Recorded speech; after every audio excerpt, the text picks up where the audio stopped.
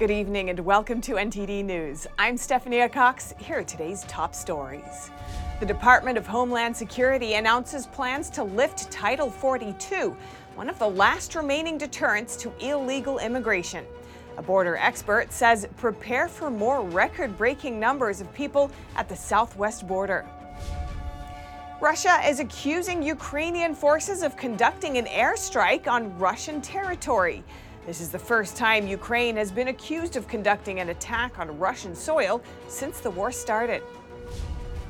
The unemployment rate is nearing pre-pandemic lows, but business owners are struggling to hire qualified workers. The labor force added 430,000 new jobs in March. A group of senators aim to counter Chinese Communist Party spying as high-profile espionage cases sound the alarm in the U.S. Florida Governor Ron DeSantis says Disney has a lot of special privileges that are not justifiable. This comes amid Disney's opposition to Florida's recent parental rights law.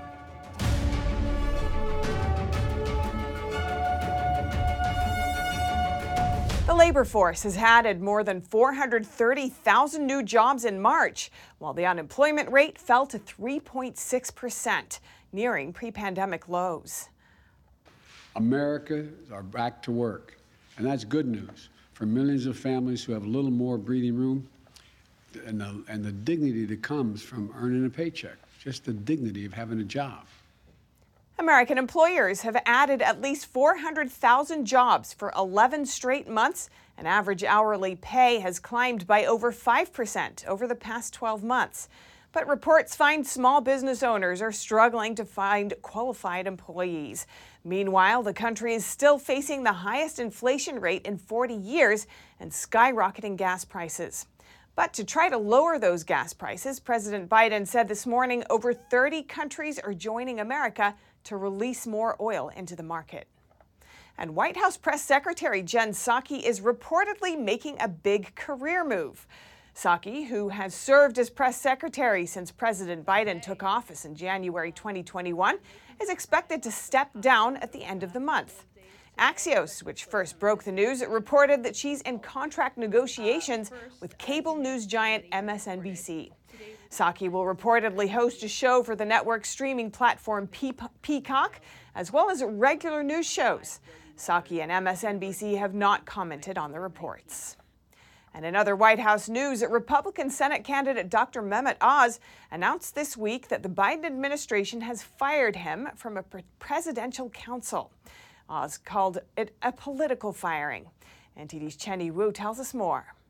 Mehmet Oz, best known as the TV host of The Dr. Oz Show, received letters from the White House earlier this month asking him to resign or be terminated from the President's Council on Sports, Fitness, and Nutrition.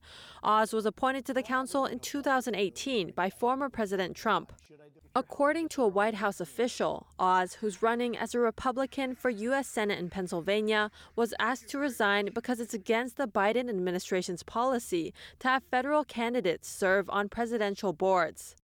Oz refused to step down and announced Wednesday that he had been fired. In a statement released by his campaign, Oz said, "This was a political firing because I'm calling out Biden's failures on inflation, immigration, and COVID." Oz said the Biden administration told him he was fired because it is customary to replace the council with members who share the president's priorities. Another reason given by the White House was the 1939 Hatch Act, a law that bars public officials from using their position to engage in political activity. In a letter to President Biden, Oz wrote, "I do not engage in campaign activity while acting as a council member. My involvement was purely toward advocating for health awareness and empowerment, the engine of my life and work." Last week, the Biden administration also called on former football star Herschel Walker, another celebrity Republican Senate candidate, to resign from the council or be fired. Walker, who's running for office in Georgia, was also appointed by Trump. Chenny Wu, NTD News. A group of senators is trying to stop the Chinese Communist Party from spying on Americans. This as high-profile espionage cases emerge and a major decision by the Biden administration comes under scrutiny. NTD's Iris Tao has more. countering espionage by Beijing. That's what Senator Rick Scott, along with 5 other Republican senators, say their latest legislation is trying to do. Of sending spies to our country to steal sensitive research and trade secrets. Following earlier discussions on China's threat, Senator Rick Scott on Thursday introduced the Protect America's Innovation and Economic Security from CCP Act. It aims to re-establish the China Initiative at the Department of Justice. The program, established in 2018, seeks to prevent spying by the Chinese Communist Party on American soil. What the Communist Party of China is doing is they want to control our lives.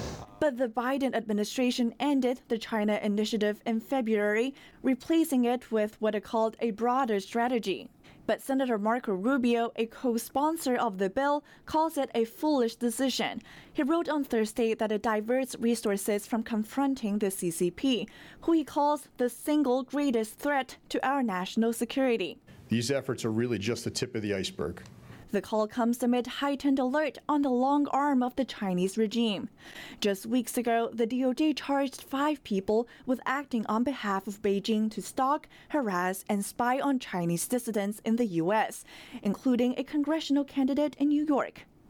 For decades, the Chinese Communist Party has targeted, harassed, and threatened U.S.-based Tibetans, Uyghurs, Falun Gong members, and pro-democracy activists.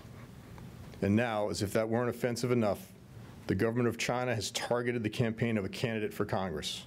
And just earlier this week, the DOJ charged another man for acting as an unregistered agent for Beijing in the United States. He's accused of enlisting others, including a U.S. law enforcement officer, to spy on and blackmail targets here specified by the communist regime. Reporting in Washington, D.C., Iris Tao, NTD News. Several GOP lawmakers are demanding records of any communication between Hunter Biden and the White House, including both the Biden White House and the Obama White House. Republicans on the House Oversight Committee sent letters to the White House yesterday. They wrote, if the Russian government is attempting to influence American policy in Ukraine by exploiting Hunter Biden's connection with his father, the President of the United States, the American people deserve to know it. The Republicans are seeking documents and communications between the White House and members or associates of the Biden family from when Biden took office until now. House Oversight Republicans say they're also seeking all records between Obama administration officials and members or associates of Biden's family relating to Russia or Ukraine. The Department of Homeland Security has announced it will be lifting Title 42 on May 23rd. What does this mean for America's southern border? NTD's Jason Perry speaks with an immigration expert to find out.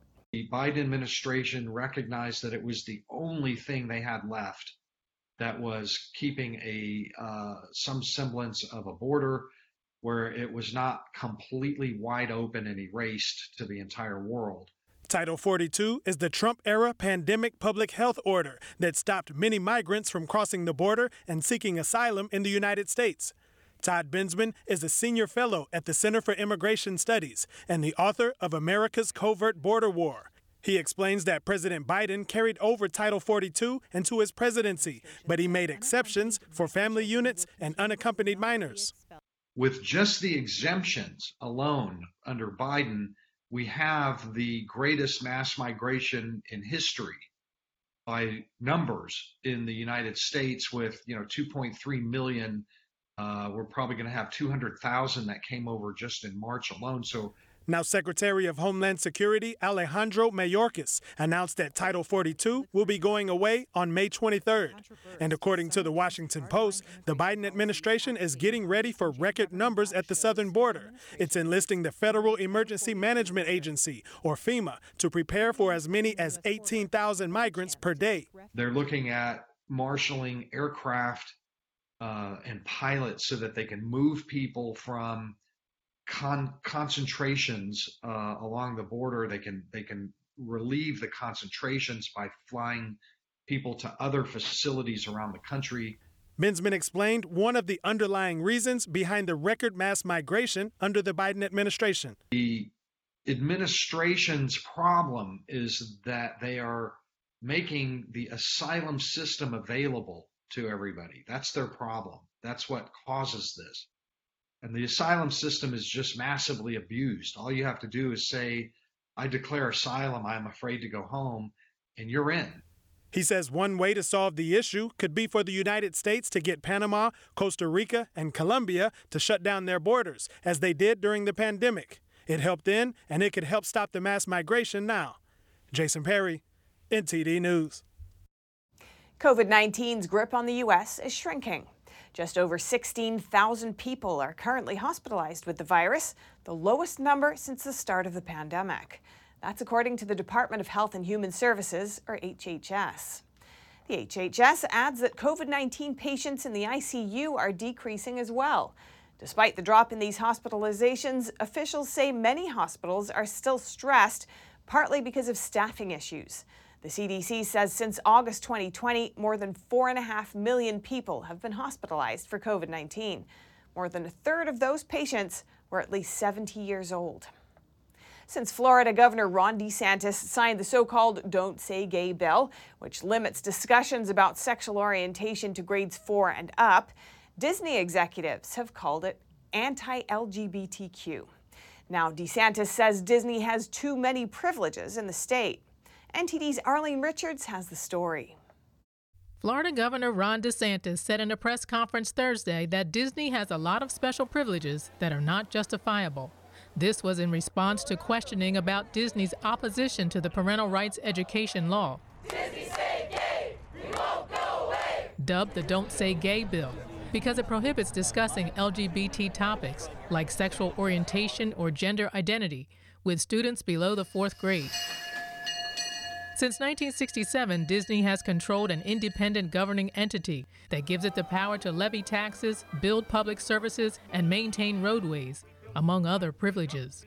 DeSantis noted that because Disney executives have made dishonest statements about the law, the company has lost a lot of its influence, which he called a good thing for Florida. The state should be governed by the best interests of the people. You should not have one organization that is able to dictate policy in all these different realms. Meanwhile, a Disney manager, Jose Castillo, said Disney's stance on the law is bad for business. Their statement says this about the bill that Ron DeSantis passed. They said, our goal as a company is for the law to be repealed by the legislature or struck down by the courts. Castillo, who was running for Congress in the Republican primary, said the company's stance serves only to appease a small but very vocal group of raging liberal employees. If the Florida legislature revokes Disney's special privileges, Disney World and all of its properties would be regulated by Orange and Osceola counties in Central Florida. Arlene Richards, NTD News, New York. You're bound to have heard of critical race theory, but have you heard of social-emotional learning? Conservative parent and education groups are sounding the alarm over the curriculum. They say it's being used as a Trojan horse for not only CRT, but also gender theory and social justice. NTD's Grace Coulter brings us a special report. Over the last 2 years, social-emotional learning programs in U.S. schools have been rapidly increasing, and this trend is on track to continue. A new report released today by Research and Markets projects the global social and emotional learning market to hit over $7.6 billion by 2027. That's an increase of nearly 270% from $2.1 billion in 2021. But as parents nationwide continue to delve into their children's curriculum, pushback against a new form of SEL is growing. So what is SEL and why are so many parents against it? Social emotional learning was actually brought in to teach kids skills like empathy, perspective taking, goal setting, how to manage their emotions and make responsible decisions, etc. But now it's kind of been hijacked. Lisa Logan is the social emotional learning advisor to Utah Parents United. Through extensive research, her organization discovered that comprehensive sex ed, CRT, gender theory, and socialist principles are now being woven into SEL. Logan says what's being taught often conflicts with many families' values. Say that family only believes in 2 genders. Well, social emotional learning is going to teach them to have empathy, right, and perspective taking, but what they'll do is they'll twist that. In order to be empathetic, you have to be compassionate, which means you have to do something, i.e. social justice activism. And then for perspective taking, it's not just enough to acknowledge someone has different beliefs than you do and to respect them, but you actually have to accept their ideologies as truth. James Lindsay, author and leading expert on CRT, calls social emotional learning possibly the most important topic happening in education. In an episode of his podcast, The New Discourses, Lindsay said of SEL, Marxist educators have completely hijacked any legitimacy the program ever had and turned it into a Maoist nightmare to ruin your kids so they achieve their revolution. In 2020, CASEL, which creates the standards for SEL in the United States, changed its definition and framework for SEL to transformative SEL. The organization says on its website that this form of SEL is aimed at redistributing power to more fully engage young people and adults in working toward just and equitable schools and communities. CASEL further says that SEL serves as a lever for equity and social justice. In 2019, CASEL held a seminar about how SEL can address issues such as privilege, power, race, social justice, and community, and helped build a new system of schooling.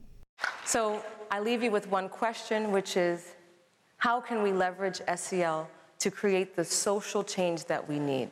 That is not a question for you to not just to ponder, but this is an action plan for you. As parents learn more about SEL, school districts are facing greater pressure to scrap the curriculum. In Idaho, social emotional learning is off limits in many districts due to outcry from parents and school board candidates. But some teachers are finding ways around this. Like this instructional coach from Idaho's Nampa School District. She was recently caught on undercover video by Accuracy in Media, discussing how her district is still teaching the curriculum by giving it new names. Social emotional learning, we can't say that here anymore. It's mental health. Oh, sorry. Oh my gosh. No, we did have a big... They already came for it. We already had a big blow up with that. So we still do, we just call it mental health. So it's just, our mental health curriculum. We're just learning how to worm around all of those weird things that are out there. A staff member from Idaho's Cadwell School District was caught saying something similar. I just went to a superintendent's meeting last week, and the district was intentional to switch out social emotional learning to behavior adaptations. Like they just changed the name? Changed the label, same stuff. We contacted Nampa School District for comment, but they did not get back to us. Logan says with the language around the curriculum being changed to avoid detection, it's vital for parents to thoroughly educate themselves. This means learning about cultural Marxism in all its different forms. Logan says parents then need to share this knowledge with their children and help them understand their family values on a fundamental level.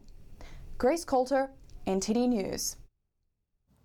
Many January 6 defendants say they've been through a difficult time since the Capitol breach last year. One of them is Brandon Straka, founder of the Walkaway Movement.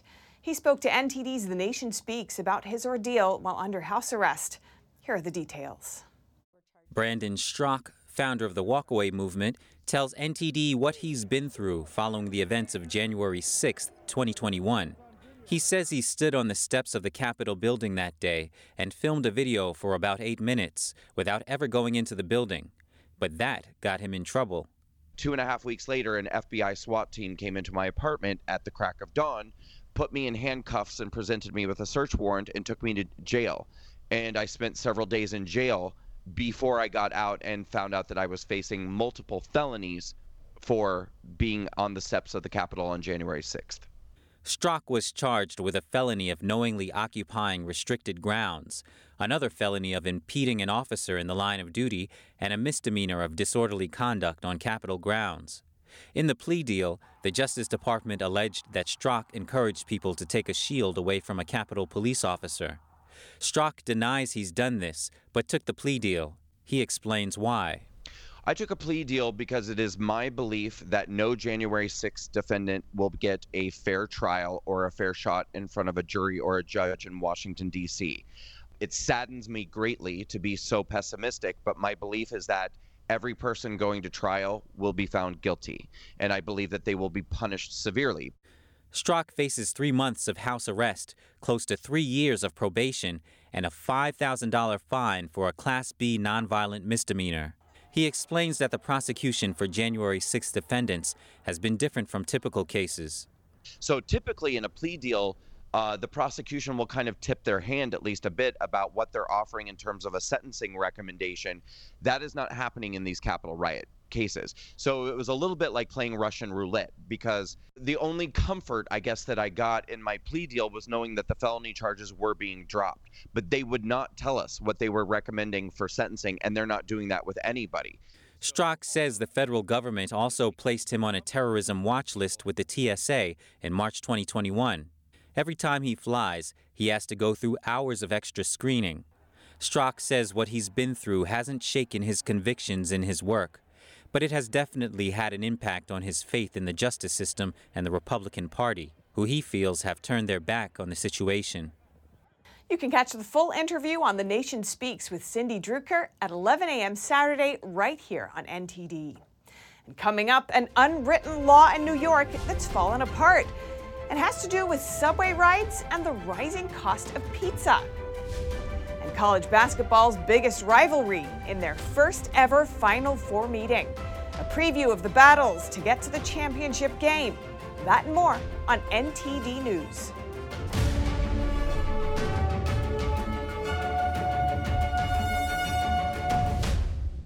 Sorry to be such a downer on a Friday, but let's talk pizza. Apparently, pizza in New York City should never cost more than a subway ride. But it looks like that rule has been broken. NTD's Phil Zoe has what you need to know. Hey, have you heard of the pizza connection or the pizza principle? It's apparently an economic law in New York City that states the cost of a slice of pizza is the same cost for a single subway ride, but that might be changing. When a New York slice of pizza cost around $1 in the late 80s and early 90s, so did the cost of a single subway ride. When a slice went up to $2 in the 2000s, so did the subway fare. The cost of pizza did go up a little bit. Yeah. In college, I was surviving on the dollar slices, and then they went to like $1.50. I want to know why. Is it inflation? Right now, the average cost of a New York slice has gone up to over $3 across the city, while the subway fare is staying at $2.75. At one of the highest rated pizzerias in Midtown Manhattan, New York Pizza Suprema, their famous slices used to be $4, but it went up to $4.50 about a year ago. Yeah, sometimes it gets pretty crazy, but we usually end up not doing our thing and finish it on time. But that's not stopping pizza fans from lining up. Joe's Pizza is extremely decent. Dollar pizza is typically better than gourmet pizza. Max. Ingredients for pizza have been climbing over the years. Cheese is up 10% in the last 3 years. But pizza flour used for pizza dough has gone up the most, rising almost 12% in the past year alone. Some pizza shops like this one, unfortunately, are no more. Phil Zoe, NTD News, New York. One of the most anticipated Final Fours in recent history is just 24 hours from tipping off. While a Kansas-Villanova matchup would normally be the main event, it takes a back seat to the first ever Duke-Carolina Final Four meeting. NTD's Dave Martin has more. The storyline is right out of a Hollywood script. The most successful coach of his generation, in his final season, 2 wins away from a title, 1 loss from retirement. Only his biggest rival stands in his way in their first ever NCAA tournament matchup at the Final Four, no less. The Titanic matchup would only be bigger had the Tar Heels been a top 10 team all season, like Duke. Instead, they were a top 25 afterthought that's come on of late, ruining Coach K's final home game. Can they send him into retirement as well?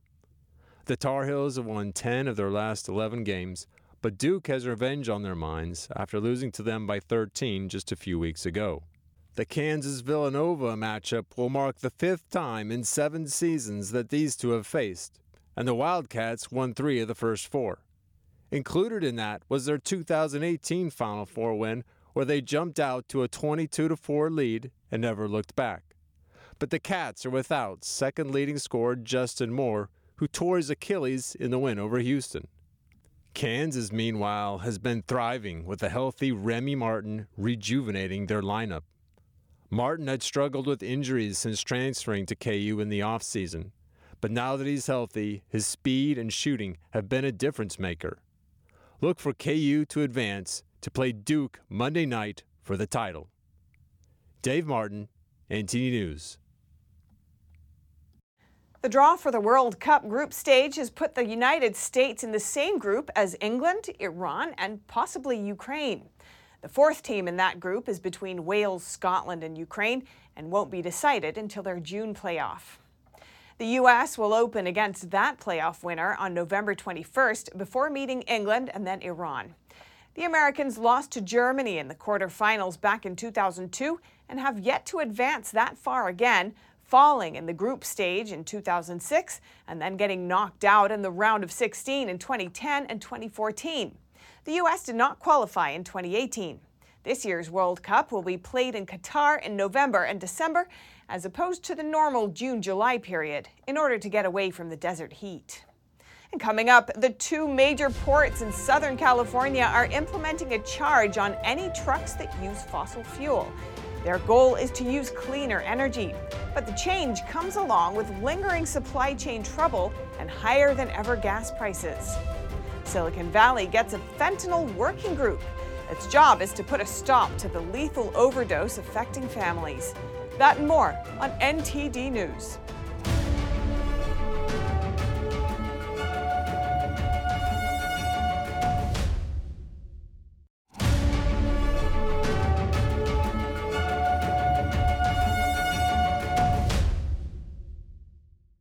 Southern California's two major ports will begin charging trucks to haul cargo in and out of their ports.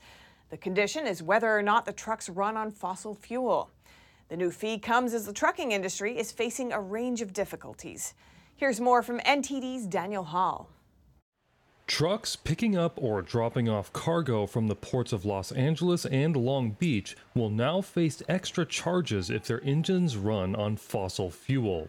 Each time when these trucks enter the port, they will now be charged $10 extra per 20-foot container, which is the standard measurement for containers.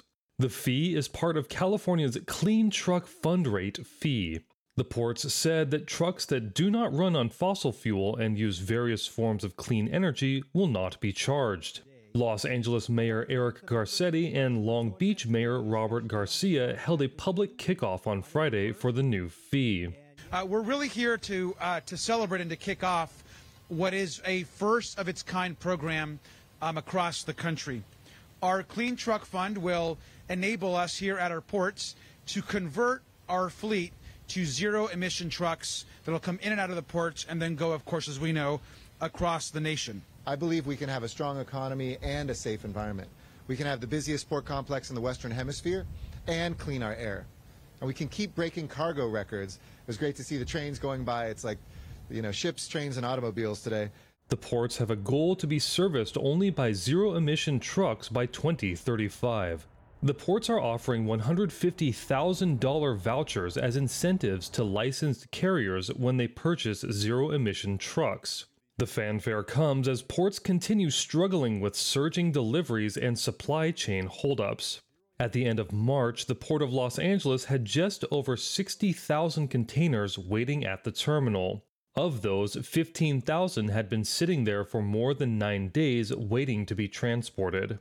Just about the same number of empty containers, 59,000, were waiting to be shipped out of the port. The additional fees come as the trucking industry is facing labor shortages and record-high fuel prices. The American Trucking Associations called on the federal government in March to find ways to increase domestic energy production to offset costs. Daniel Hall, NTD News, California. Officials in one Northern California county introduced its new fentanyl working group to fight against the increase in overdoses. Authorities have warned dealers could be prosecuted for murder if people taking the drug die. NTD's David Lamb brings us the details. Drug-related deaths have been more common than not in certain communities. One drug, fentanyl, is a prescription painkiller, but can be 50 to 100 times stronger than heroin or morphine. It's been linked with numerous unintentional overdose. Today we're here because there's a fentanyl crisis in Santa Clara County. Fentanyl is causing a rising number of deaths, particularly among 18 to 25-year-olds. Chavez said the county examiner reports that in 2019, there were 29 deaths from fentanyl, and that number increased to 135 deaths in 2021. She said there are already 8 deaths this year. Because of the urgency, Santa Clara County has quickly established a fentanyl working group of experts to coordinate and increase the county's efforts to combat fentanyl. She said the group will also develop a social media campaign. Members include Supervisor Chavez herself, the county's district attorney, and several other experts or those who've been impacted by fentanyl. We also hope to implement a fentanyl advisement that warns fentanyl dealers about the dangers of fentanyl and that they could be prosecuted for murder if they do it again. We do all this for one reason and one reason only: to prevent as many families from suffering the loss of a loved one. One father said his son was a victim who was about to turn 18 years old. Linus had actually taken a pill that he thought was a Percocet, but it was actually laced and it contained a lethal dose of fentanyl. When we found him in his bed, it was actually already too late at that point. He said the paramedics couldn't do anything to save him. Another member said there's an issue of fentanyl being found in drugs on the streets used at parties, and hopes to understand the dynamics of the younger generation. According to the county website, many drug dealers mix the much cheaper fentanyl into other drugs like heroin, cocaine, ecstasy, and meth to increase profits. Fentanyl has even been detected in cannabis in some parts of the U.S. The supervisor says the group will hold their first meeting on April 15th. David Lamb, NTD News, California. Coming up, the European Union and China are at odds over Ukraine during a virtual summit. Beijing says it will push for peace in its own way. Find out more in just a moment here on NTD News.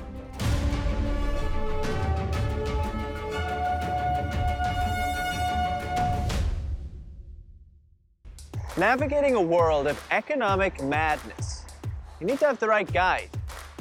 What do today's decisions mean for your tomorrow? We ask why. What's the alternative? Uncover the deeper reasons and the hidden influences, and highlight the real opportunities for profit. At NTD Business, we connect the dots for you.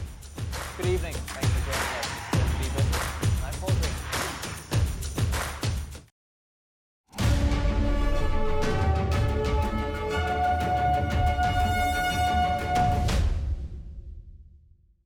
Moving on to the Russia-Ukraine conflict. Russia is accusing Ukraine of carrying out an airstrike against a fuel depot in the Russian city of Belgorod.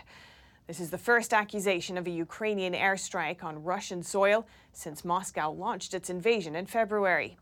NTD's Jason Perry has the details. As seen in this video, workers attempt to put out a fire at a fuel depot in Belgorod, Russia, which is about 22 miles from the Ukrainian border. Russian officials have accused Ukraine of carrying out an airstrike against the facility, which is the first accusation of a Ukrainian airstrike on Russian soil since Moscow launched its invasion. At about 5 a.m. Moscow time on April 1st, 2 Ukrainian M124 helicopters entered the Russian Federation airspace at an extremely low altitude. The Ukrainian helicopters raided a civilian oil storage facility located in the outskirts of Belgorod with a missile strike. The Ukrainian Defense Ministry spokesman neither confirmed nor denied a Ukrainian role, saying, Ukraine is currently conducting a defensive operation against Russian aggression on the territory of Ukraine, and this does not mean that Ukraine is responsible for every catastrophe on Russia's territory.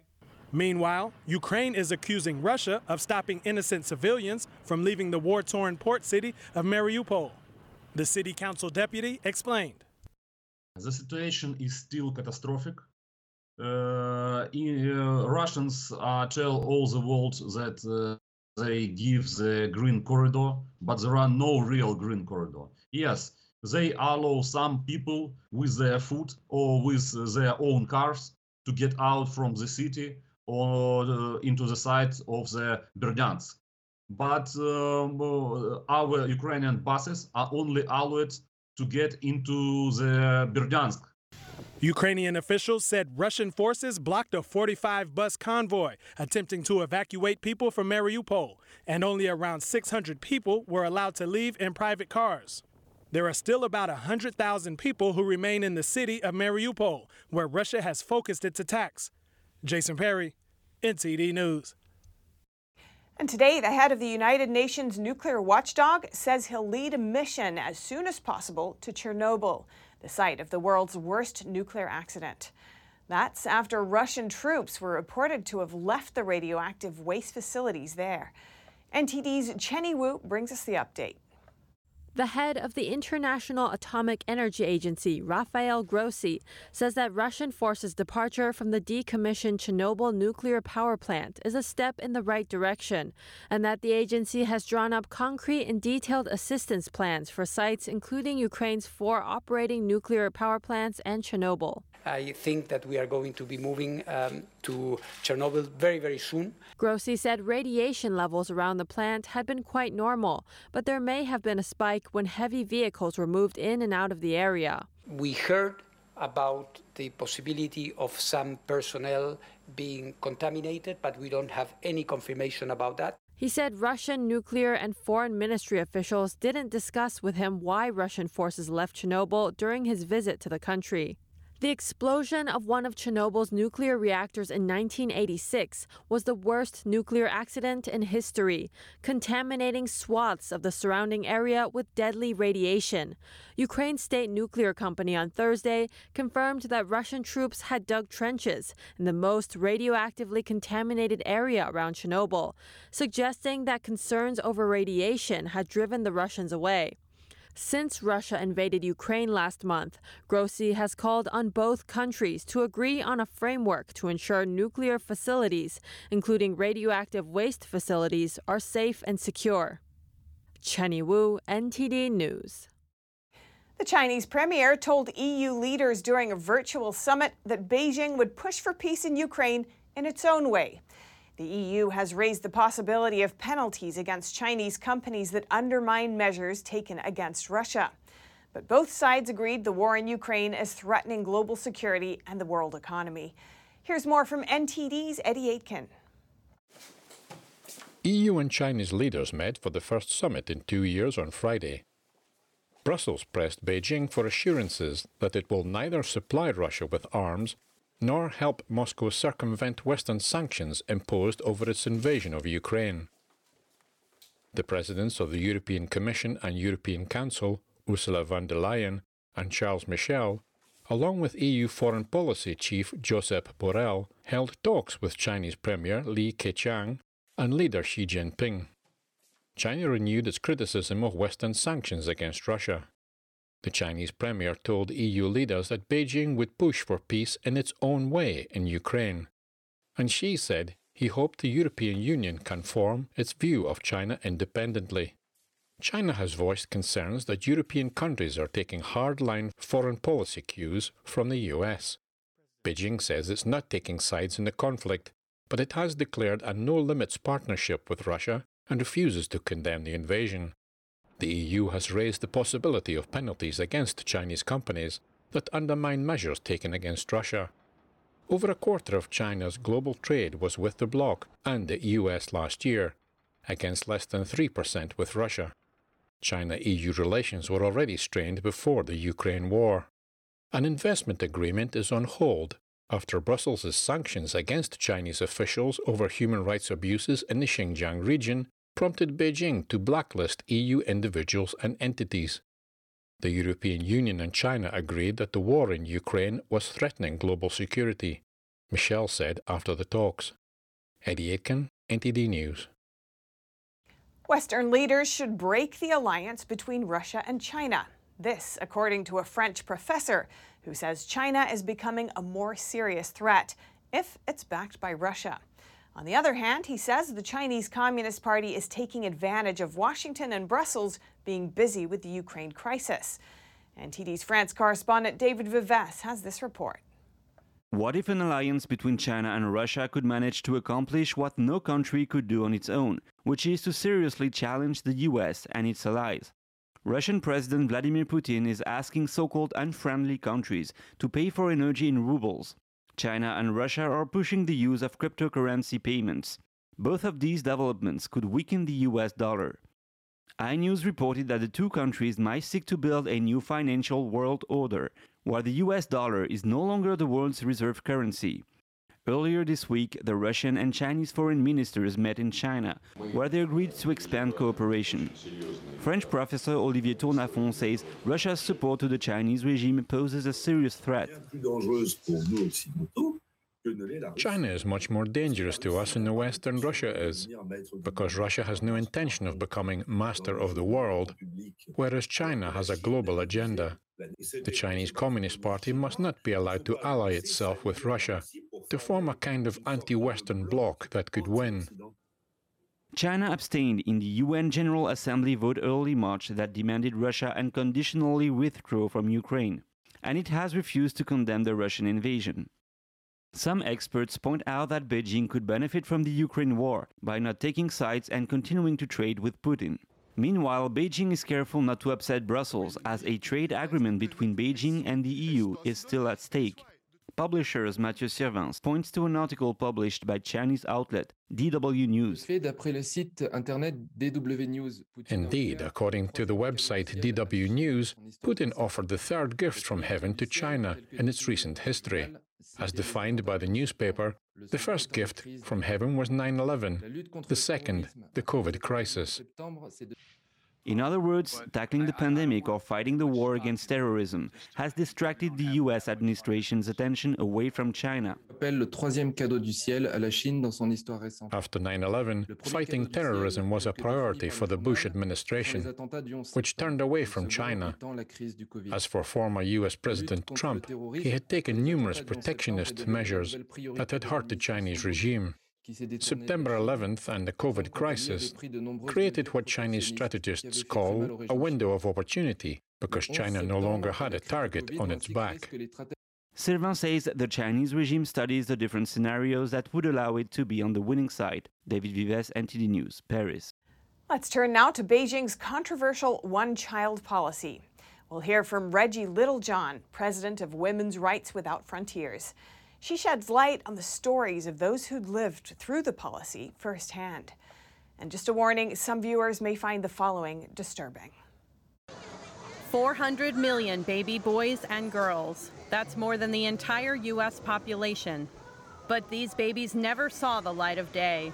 They were aborted under the Chinese Communist regime's one-child policy, some killed right after birth.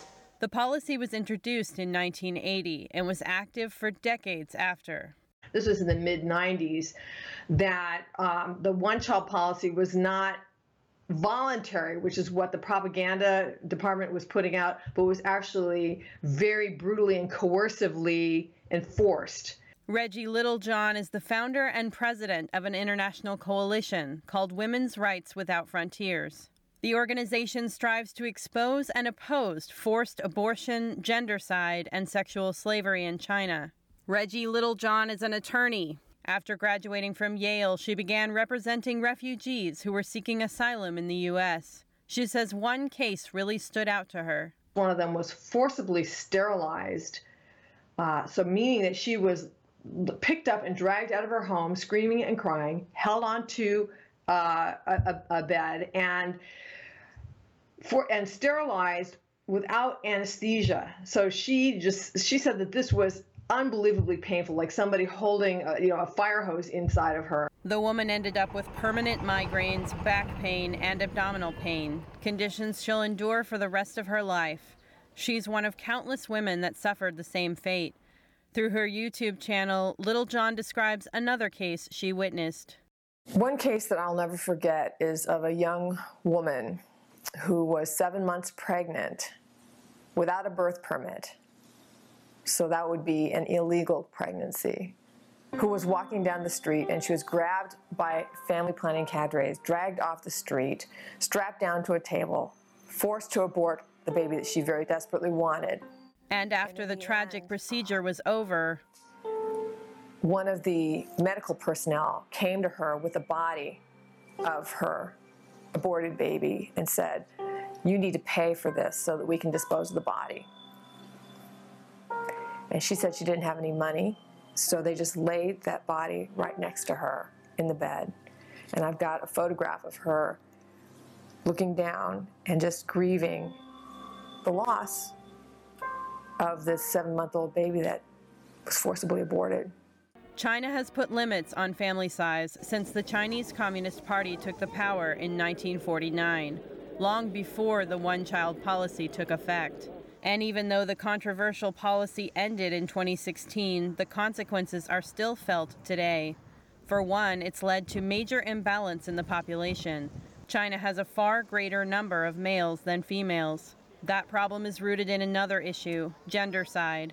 That's when families prefer baby boys over baby girls, largely because sons will take on the responsibility of caring for their parents later in life, while daughters will instead marry and join other families. The one-child policy compounded that situation, especially in rural areas. There, some families will abort baby girls, multiple times in some cases, until they get a boy.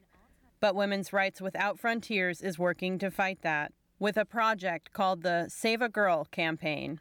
It's already saved over 100 baby girls in China. Little John shared a story about how her team managed to save 2 twin daughters. She explains that the pregnant mother avoided getting an ultrasound until she was very far along because she knew her mother-in-law would force her to abort the baby if it was a girl. When she finally did get the ultrasound, she found out she was carrying not 1, but 2 baby girls. Fortunately, one of our field workers found out about her, came to her door, said, "Congratulations on your twin daughters. Girls are as good as boys, and we will give you 2 monthly stipends for a year to empower you to keep your daughters."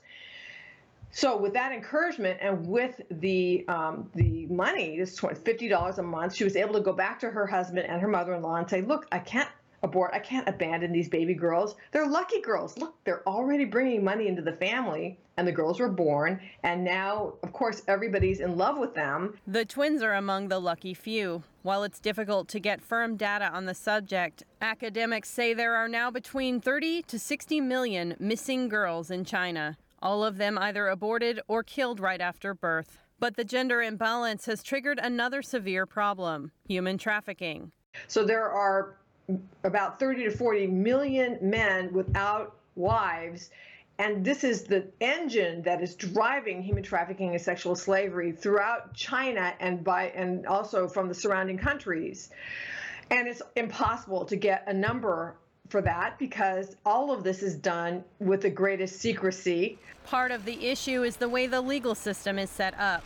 Under Chinese law, buying a trafficked woman will land you in jail for a maximum of 3 years. Buying a panda, on the other hand, leads to a far steeper sentence, 10 years behind bars. A related case sparked outrage on Chinese social media earlier this year, when a mother of 8 was found chained to a wall. Video surfaced of the woman locked in a shabby shed in a village in northwestern China, where she had been held for decades. She's suspected to be an example of bride trafficking, another result of the one-child policy. The chained woman's case caught huge attention in China and abroad, but even the strong wave of public opinion couldn't change her fate. Shortly after she was transferred to a local mental hospital, her whereabouts became a mystery to the public. But it's not just the unborn and young facing the after effects of the one-child policy. And we're also saving abandoned widows that I call sort of the unsung or secret victims of the one-child policy. And people don't think about how the one-child policy is affecting widows, but traditionally they were supported by a large family and they don't have a family to support them. So they are they are impoverished, they are abandoned, and a lot of them are committing suicide. While the consequences of the one-child policy continue to take their toll, reports say one player actually benefited: the Chinese regime. According to a BBC News report, as of October 2015, the communist regime had collected over $300 billion in extra child fines. The penalties made up some of the punishments inflicted on parents who had more than one child. But despite the policy's continued impacts, there is hope. Little John says the Women's Rights Without Frontiers Coalition is making a major impact. We're the only organization in the world that actually has boots on the ground inside of China that is actively helping save baby girls from sex-selective abortion, abandonment, and even just grinding poverty, which is endemic in the Chinese countryside, especially given the coronavirus lockdowns. And those efforts aren't slowing down. Coming up, a magnetic slime robot created by scientists in Hong Kong. What will it be used for? Find out after the break.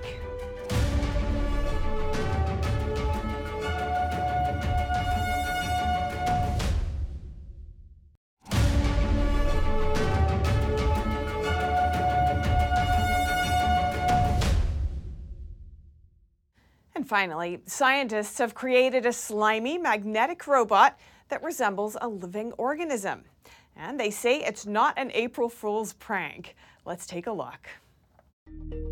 Okay, this is kinda gross. Scientists have created a magnetic slime robot that can stretch and squeeze into tight spaces. Oh, and in case you're wondering, this is not an April Fool's joke. That is according to a co-creator of this bizarre bionic booger, which was engineered at the University of Hong Kong. The slime has what one researcher called viscoelastic properties, making it stretchy and gooey, but also contains magnetic particles that not only can be controlled with external magnets, but also can conduct electricity, handy for circuit repair. Scientists also foresee potential biomedical uses, like reducing the harm if a child swallows a small battery, for example. But no one will be gulping down this freaky, flubber-esque goop quite yet. More research is needed to make sure all the secrets of the ooze are safe for humans. And that's all for today's news. Thanks for tuning in. I'm Stephanie Cox.